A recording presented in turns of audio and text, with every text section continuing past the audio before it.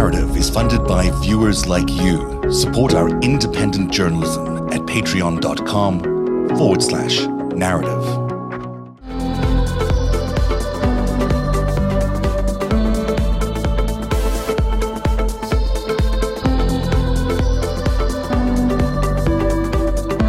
What we're talking about is he under the influence of Russia, where he's more loyal to the Russian state than he is to the American state? I mean, that's really, regardless of what term you might use, that's the question we're trying to get to. Well, do you have a choice, or would he even have a choice? Yeah. I think it's more that. It's less about loyalty, but did the KGB know what it was doing well enough to get this guy squeezed to the degree to where he had no choice? And Yuri can answer that for us. Yeah. Was the KGB really good at what it did? That's the question, really, we're asking. Did they know what they were doing, or did they not? And then is it possible that for nearly 30 years he was an unwitting idiot? That makes no sense to me. I can't. It depends basically on most important thing. What was the major basis for his recruitment or his bringing into confidential cooperation? As I explained, there are three of them. This is money, ego, or psychological foundation, and ideological. I strongly believe that even though there was a combination of different factors, he was recruited on money. And this is where his loyalty has been. The KGB has established this is his loyalty. And they worked on this. They picked up on this and developed. And it was successful. I believe that's the most successful phase of cooperation with him before he became elected as President of the United States. It was in the years 2000 when his whole company turned into money laundering machine for individuals, organizations, ultimately controlled by the Russian intelligence community, and money laundering, well, secret taking out huge amount of money out of Russia and laundering this, the money. It was the top priority of Russian intelligence community, and therefore he was a top priority asset for Russians. And there were 1,300 Trump condos went through the predicates of money laundering, that is all cash transactions that were anonymous. And you could make that mistake accidentally 2 or 3 or 5 or 8 times, but 1,300 times, I think that's a pattern. And Deutsche Bank, Craig? I was going to say Deutsche Bank, but go ahead, Yuri. Pattern. Yeah. Well, you have to understand that lots of information which we collected with Craig is not in the book, because the book would be several volumes. We have several volumes. I will just mention one fact. One of the organizations which was laundering money through Trump organization was an organized crime group in the former Soviet Union, which was exporting underage prostitutes from the former Soviet Union, from Russia and Ukraine, delivering them to different bordels around the world. And it was part of the huge ring which was laundering also money of Colombian drug cartels, and proceeds of all this huge operation was laundered through one of Trump Tower projects. And ultimately, all this criminal organization was ultimately under control of the FSB. So it was huge. The scope of this is just fantastic. If you want to shoot a series, you will have 12. 12 series wouldn't be enough, because each of these operations deserves a separate movie, Yeah. He would have been aware of how he would have been aware of where the money came from. Craig and Luke can attest to. I've been trying to make that happen for 4 years. But would he have known? Would Trump have known where this money came from? Well, again, this is the question, because you're asking, was he an agent? Some people Luke is saying that he was trusted contact. The difference is in one little thing. Whether you clearly realized that you are working for foreign intelligence service, or you were duped, you didn't realize. And in each situation, every situation, unless you are caught red-handed with a document you stole from the CIA, it's top secret. If you are not red-handed with it, you can always say, I didn't realize this. I didn't know this. In the United to be a useful idiot. So the difference between these two categories is either you're a useful idiot or you're a full-fledged agent. And in legal terms, Craig, excuse me, we're kind of forgetting to mention this. The mere fact that the KGB brought Trump to Moscow in '87 under pretext of discussing building Trump Tower in Moscow was so silly, was so stupid that, you have to be an absolute idiot to buy this from Russians and to go there to seriously discuss this project, because in '87, chances even to seriously discuss this project with Russia was ground zero. Interesting. Yeah, I mean, to have a monument to capitalism. Go ahead, Craig. On Red Square is just in the middle of the Cold War. It's ridiculous. There's another thing I wanted to raise that Albia touched on, and I think there's a tie between how he acted as a confidential informant with the FBI and his relationship with the KGB. And in both cases, it's trusted unofficial contact of some sort. And in the FBI, he was called a vest pocket source, a vest pocket contact. And that meant he was not official. He was not in the files as a CI, but he basically acted as if he were. And he began giving lots of money to James Kallstrom, who was head of the New York office back in the 70s. And befriended him again and again and again, and that afforded him a lot of protection from the FBI. Yeah, this is what it was, and we got invaded by our underworld. When Yuri, I so want to talk to you about Bob Levinson. But, Bob had some of and I grabbed some of these clips and I would tweet them so that people could hear it in Bob's voice. He had some of the best things to say about, look, these guys are rolling in, right? And this was in late 90s. Bob's trying to tell the world this, when it had already been a decade at least past the time that they had rolled in, and just sort of warn the West that these Russian gangsters are coming.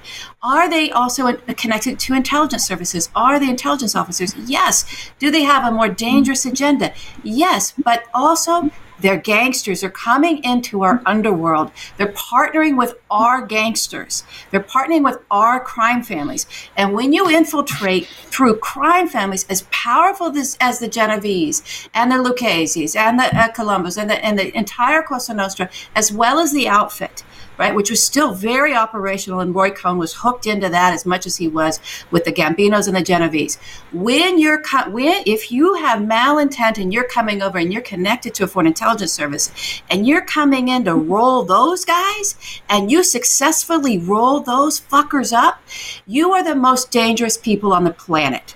You are people who are doing things like trafficking women, the global rape trade, trafficking arms, trafficking narcotics on a level that could actually swamp out our own crime families, who at that point in time, in the 70s, in the 80s, were the most powerful syndicates in the world. So this is what happened, everybody. We got invaded from our underworld up. That's what it was. And the characters who were in there, the property of the Genovese crime family, as well as the Gambinos around that concrete cartel, the number one jewel, one of the big jewels in the crowns in terms of the business fronts and the property, was the Trump organization. It was Fred Trump before Donald, and then it was Donald. Okay? So they just took him. He was an asset. They rolled up our crime families and they took everything they could. And our crime families didn't know what fucking hit them. They did it. I've talked to some of those men, the ones that are still alive. It was brutal. It was brutal. Can I add that it was also an information attack? I mean, at the same time as you're talking about being invaded by our underworld, Russia did have this incredible information assault. The military parades that I used to watch when I was in Moscow and Red Square, I'm sure Yuri saw them as well, with these Topol intercontinental, missiles being wheeled over, costing, tens of millions of dollars, tanks, hardware, and so on. It's all a bit last century. And then what was actually happening in 2016, which was a bunch of youngish, sort of cynical military intelligence officers with some technical skills, really upending American democracy at a cost of about $300,000. That was it. And the idea that information warfare, the sort of battle for psychology, for messing with the heads of American voters, that's where it was at. And there's been a lot of talk about hybrid war and all the rest of it, and I do actually think that what Putin has done, and I'd be interested to know what Yuri thinks about this, is to sort of take the Soviet playbook of disruption, of exploiting enemy weakness and division and fracture in America and in my country and so on.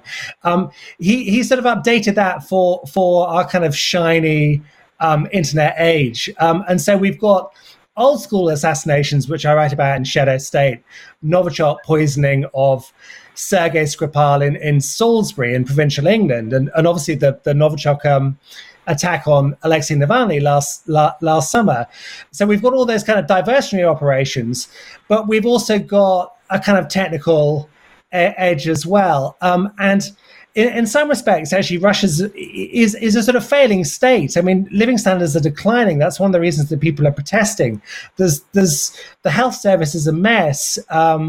The coronavirus pandemic is pretty awful and pretty rampant. But as a spy state, despite missteps, Russia still functions and will continue to function over the next 4 years. And this is going to be a big challenge to the Biden administration is, what do they do? How do they contain this sulky, aggressive, permanently hostile power, which still, Trump or no Trump, wishes America ill? Yuri, jump in there. Is this a question for me? Yeah. There is a so-called Munich Conference on Security in Europe. Davos, this is economic forum in Europe, and Munich is the top, number one. And each year they issue a report, annual report about conditions in different countries. Last year, I believe it was in November, they issued a report. The Russian section was undertitled Putyomkin Land. This is how they named Russia. And I was elated by this. For me, it showed that finally, after 20 years of misunderstanding what Putin's regime is, in Europe at least, they realized what is it. When we're talking about Putin's regime, we have two Russia. One Russia is real. This is what we just described, with economy in free fall, with people, millions of people living under the level of misery. They have no chances for future because the science is ruined, education is poor. And on the other hand, if you watch Russian television, it's another Russia. This is Russia which kicks some butt, in Europe, even to the United States. It's number one. All NATO, United States don't know what to do with Putin. Putin rules the world. So this is a big difference between real Russia and virtual Russia. And it was created by active measures. So Putin, this is what he has done, biggest results of his regime. He brought active measure to a new level, where not just a village like Potemkin village, we all know what is it. He turned the entire country into Potemkin village. He himself became Potemkin because, he's a miserable guy, actually. As I told you on previous show, he was Mr. Nobody until he was appointed successor to Yeltsin. His nickname was Pale Moth at the KGB, or Cigarette Butt. He was a provincial KGB guy provincial KGB guy, and this is a special segment. In the West, sometimes they say, he is the KGB. Come on, KGB, what is it, KGB? In the United States, you have 17 agencies making U.S. intelligence community. Take out one, Defense Intelligence Agency. This is the GRU in Russia. The rest, this is the KGB. And they're all different. One is, counterintelligence, FBI, another is intelligence. People are different, mentality is different, modus operandi is different. Putin never worked there. He worked in the provinces. They never did anything. They didn't know what active measures are. But to his advantage, I have to recognize that somehow he mobilized intellectual opportunity of what had been left from the KGB, which basically fell apart in 91, 92, etc. And he used it to build this virtual world where he is the king, but the king is naked. And this is the truth. Yeah. And now, the king is naked, but Yuri, the king is also very rich, and I mean I completely agree with you. The Potemkin project, the sort of noisy nationalist, make Russia great again project, that's the sort of front of shop. But round the back of shop, Putin and his friends have been stealing like crazy for 2 decades. I mean, they really are the richest people on the planet collectively. I mean, they're worth many, many billions of dollars, and actually, ultimately, I'm not sure they are great patriots or hyper-nationalists. I think they're nihilists. They're cynics. They believe that anybody can be bought. And the problem is that they find so many Western politicians who prove this view correct, with Trump the very top of the list as a kind of an amoral mark who they could kind of hire, and who really, to my mind, was fearful for 4 years of Vladimir Putin. And even now, I mean, correct me if I'm wrong, did I miss Donald Trump criticizing Putin over anything? Not once. I don't think I did I? Which brings us back to the question that, LB was asking earlier on, and we didn't land the second time for Craig, is Trump an asset? He's definitely an asset. The question to me is he, how knowing is he? And I believe that, again, going back to the money laundering, you don't make the same highly profitable mistake 1,300 times in a row without knowing what you're doing. Right. There's a doctrine in the law called deliberate blindness or willful ignorance, and it's you sort of knowingly, intentionally don't know what can be used against you in court. So I think he was really operating under that kind of constraint. He had to know. I mean, if you just, even things like he wrote that one letter to Putin in which he said, I can't wait to see, he signed a PS, I can't wait to see all these beautiful women in Moscow. Yeah. Something had to be going on there more. That's a very unusual way to sign a letter to the president of a major country. Yeah, let's not forget that if we just want to look at it again, I put my organized crime goggles on. You guys can. To me, there are things that intelligence services and organized crime families do that are identical. And with Trump, I don't know how many times that the syndicate that he was laundering for busted him out. You know what a bust out is, where you just intentionally bankrupt somebody so that then they have, and then all the goods go out the back of the store and then they start over, but they have nothing. The property, if not just the property gets torched and burned down, or it changes ownership hands to belong to somebody else now. And then comes the front man again. And he's like, oh, la, la, la, la, la. So this guy financially, those bankruptcies are really important. What happened with him financially and the squeezes he got into, what happened with the banks, how he could only turn to Deutsche Bank. This is all really, really important because he was getting bankrupted by the very people who he was facilitating. And that is a syndicate move. That's a mob boss move. They've done it for a century.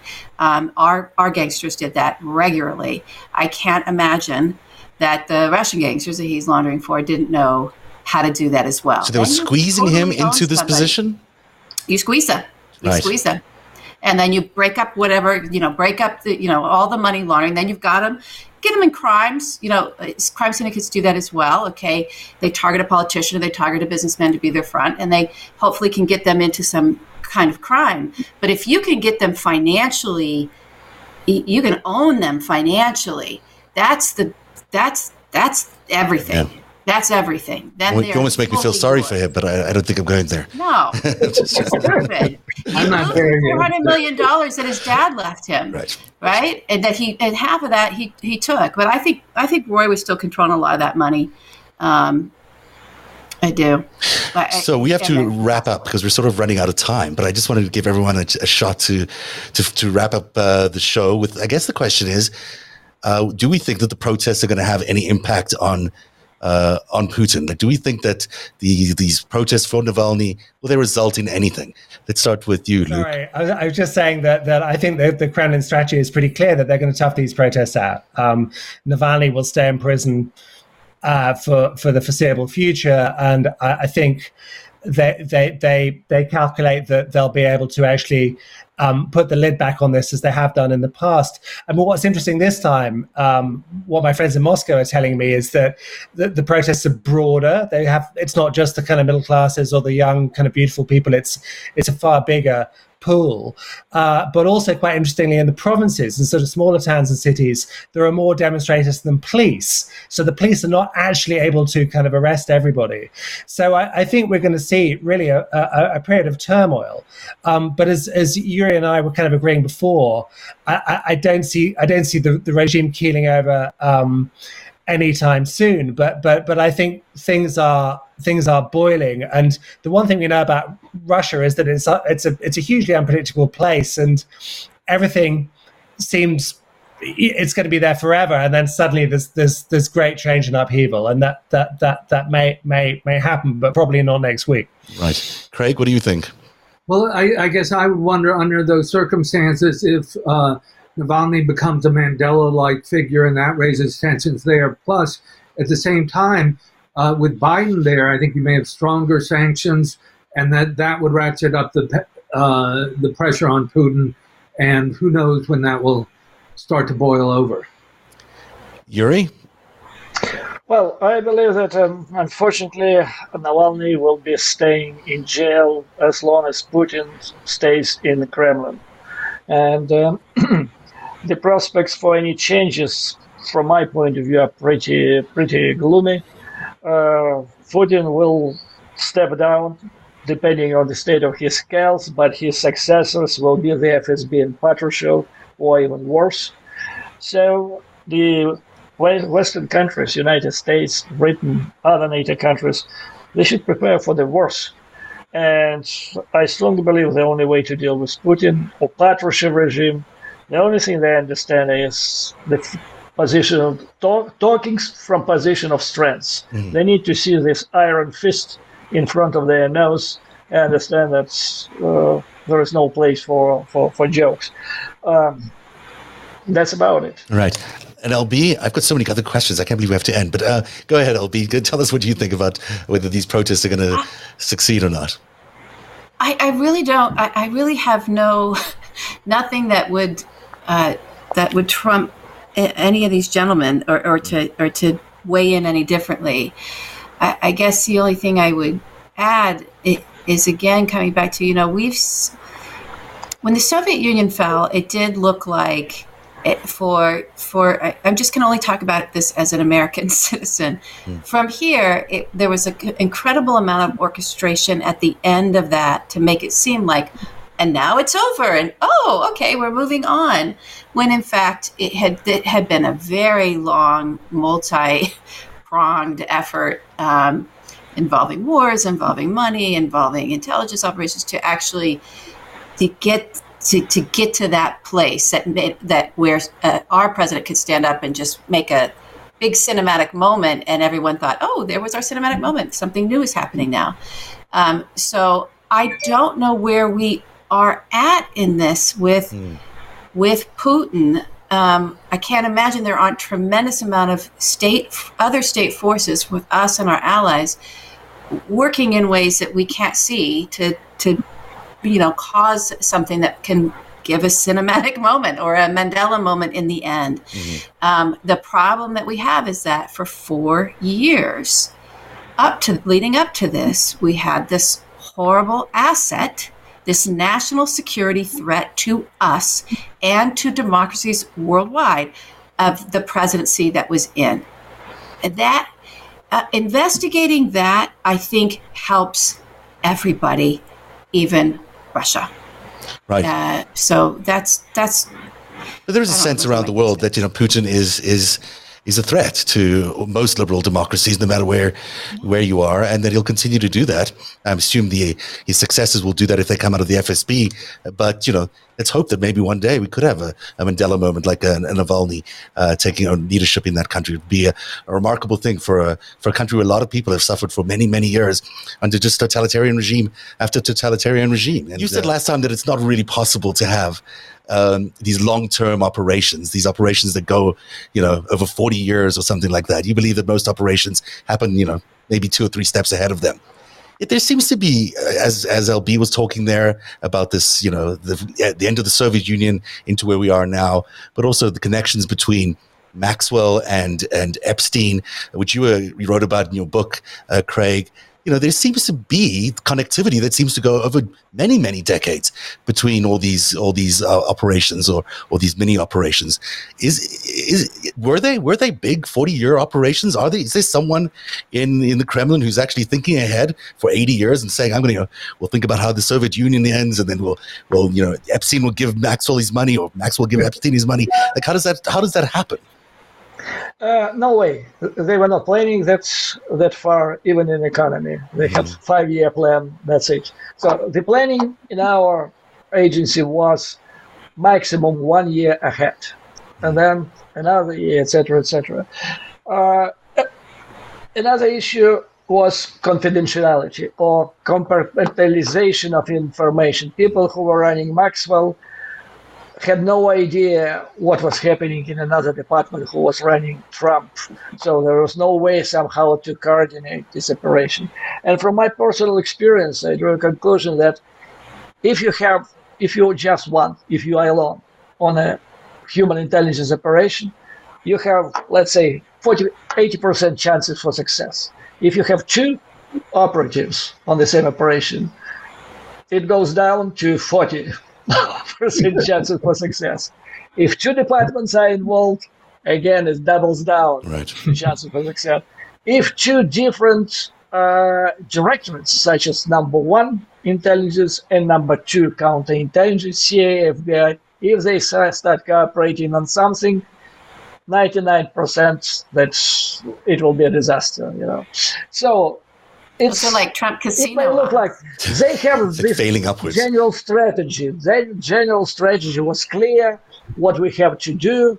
So they pursued general strategy, and it somehow fit into the general picture. But you had protocols that were effective and were used. Yeah, the protocols. Yes, the protocols. One thing Yuri told me when we were interviews, he said he grew to completely disillusioned with the KGB and was laughing at them and how bumbling and comical they were. And he said, look, by the end of when I'm through talking with you, you won't believe that these bumbling idiots did this great intelligence coup.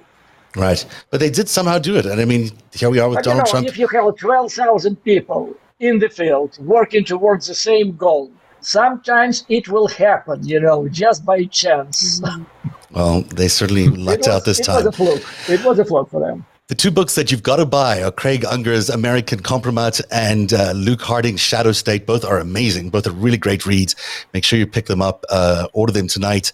If you love the stuff, and I know this audience really does love the stuff, please pick these books up, read them, and make sure that these guys come back on our show next time. So again, thanks very much to Luke and to Craig and to Yuri. It's been great having you here on the show tonight.